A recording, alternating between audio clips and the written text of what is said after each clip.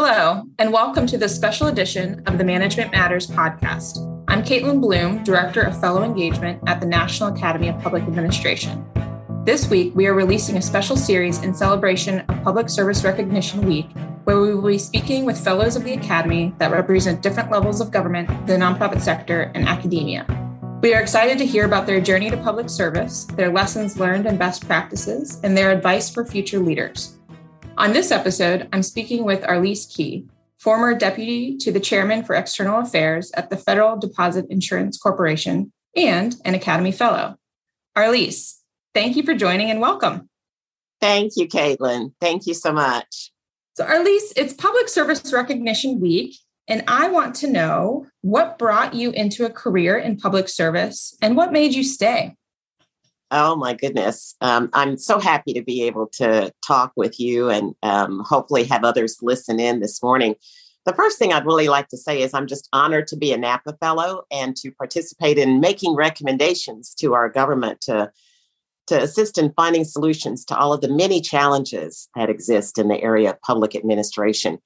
And then I really want to, secondly, begin by offering my congratulations to the many who have answered the call to serve and to work as a public servant day in and day out, and to make sure that all of our citizens are safe, that they're healthy, and that they enjoy the benefits of living in our nation. In responding directly to your question, I want to give a shout out to my hometown, very small town in Schulenburg, Texas, where I grew up, many, many miles from any form of the federal government. But I left there and went to undergraduate school at the University of Texas in Austin, and then stayed to go to law school, where I learned more about the government. In fact, I majored in government as an undergraduate, and I had a wonderful mentor in law school, someone who is a very well-known public servant, former Congresswoman Barbara Jordan. And she actually influenced me to take a job in Washington. I had a number of offers upon my graduation from law school, many of which were to go into private sector, to join an oil and gas company, or the one job offer that I had for the U.S. government, and it was with the Department of Labor back then in 1982. She thought that I might benefit from spending some time in Washington, learning more about the government, which I had a great interest in. And she actually also thought that I might be able to make some contributions and do some really good work for our government. So I decided to take her advice, moved to Washington, thought that I would stay for a few years. But after landing the job at the FDIC, where the mission is so important to ensure the safety and soundness of our nation's banking system, and I got the opportunity to do so many different things, to participate in the resolution of 2 financial crises, to make constant changes to improve the health and safety of our financial system.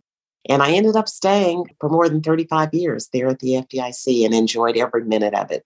You just mentioned you were at the FDIC for 35 years. What was the best part of your job?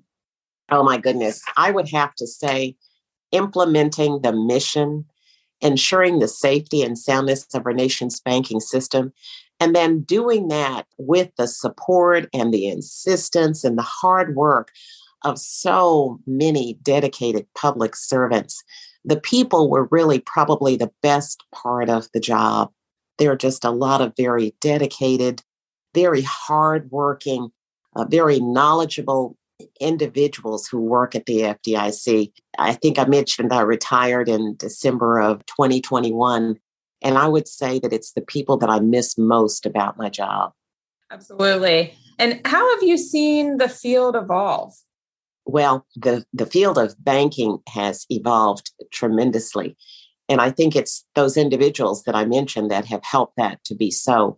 Receiving feedback from the industry, working with the industry, looking at the way that the world has evolved in terms of who our savers are, who the constituents are, who the bankers are, and looking at the needs, the current needs of the financial industry. So it has evolved quite a bit. The use of technology has assisted that.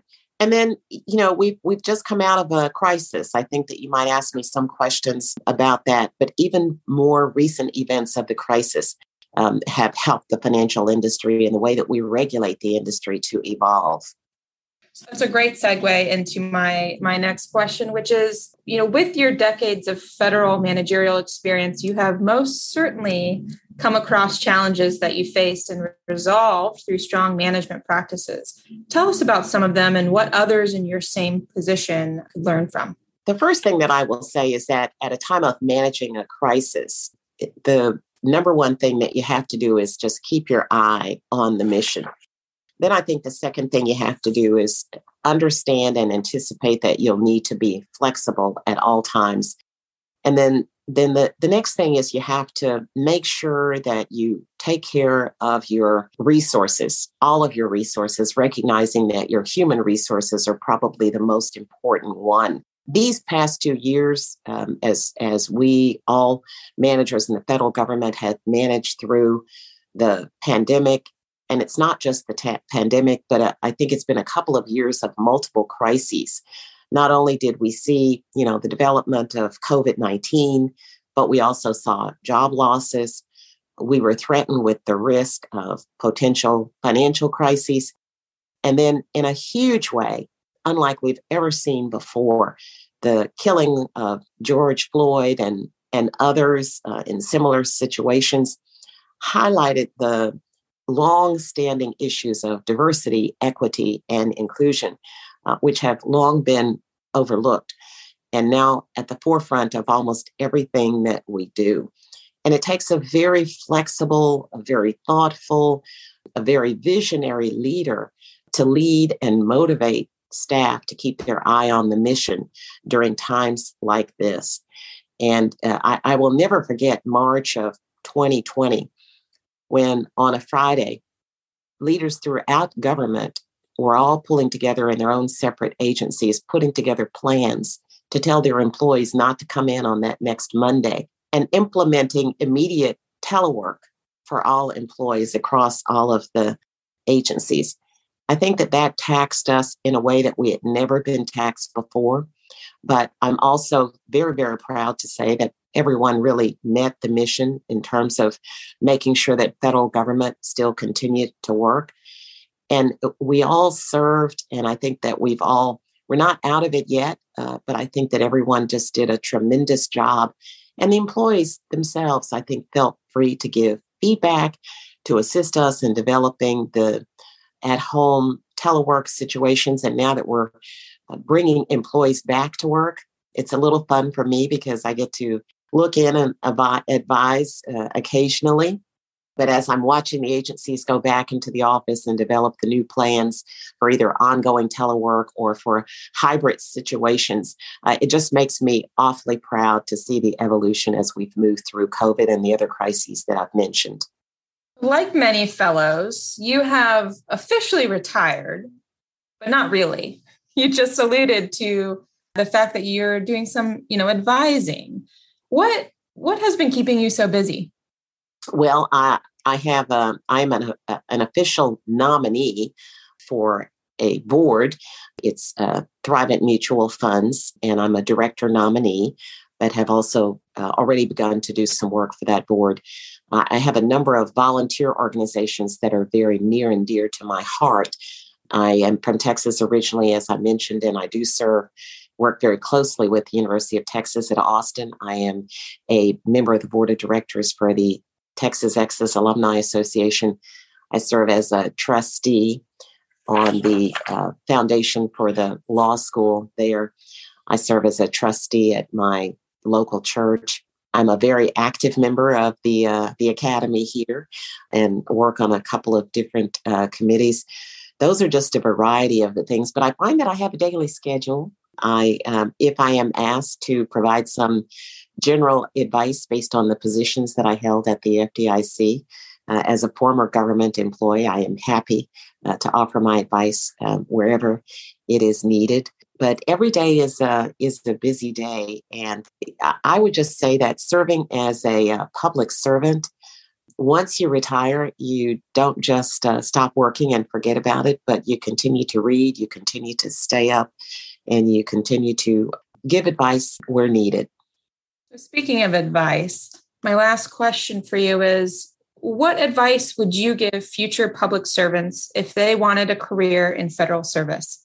Well, I think the first thing that I would say it is not for the faint of heart. Depending on where you decide to go, what agency or organization you decide to join, you may find that you are operating very visibly with a lot of constituents who want to look in on how you do your job. And that's why I say it's not for the faint of heart. I know that many times as I was moving through the various different positions that I held, one of the things that I held on to was the mantra from one of our former presidents, and that was John F. Kennedy, ask not what your country will do for you, but what you can do for your country. And I think that's very important because sometimes the work is difficult. Sometimes the work is very hard.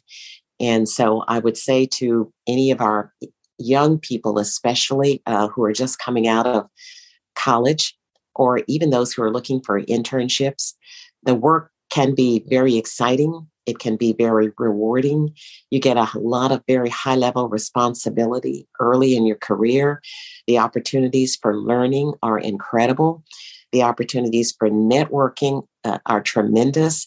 The opportunity to get to meet people who are very influential and might be able to give you guidance are tremendous. And you can just learn so much. But there are times when the work will be very difficult, and you do have to go and be prepared to do above and beyond.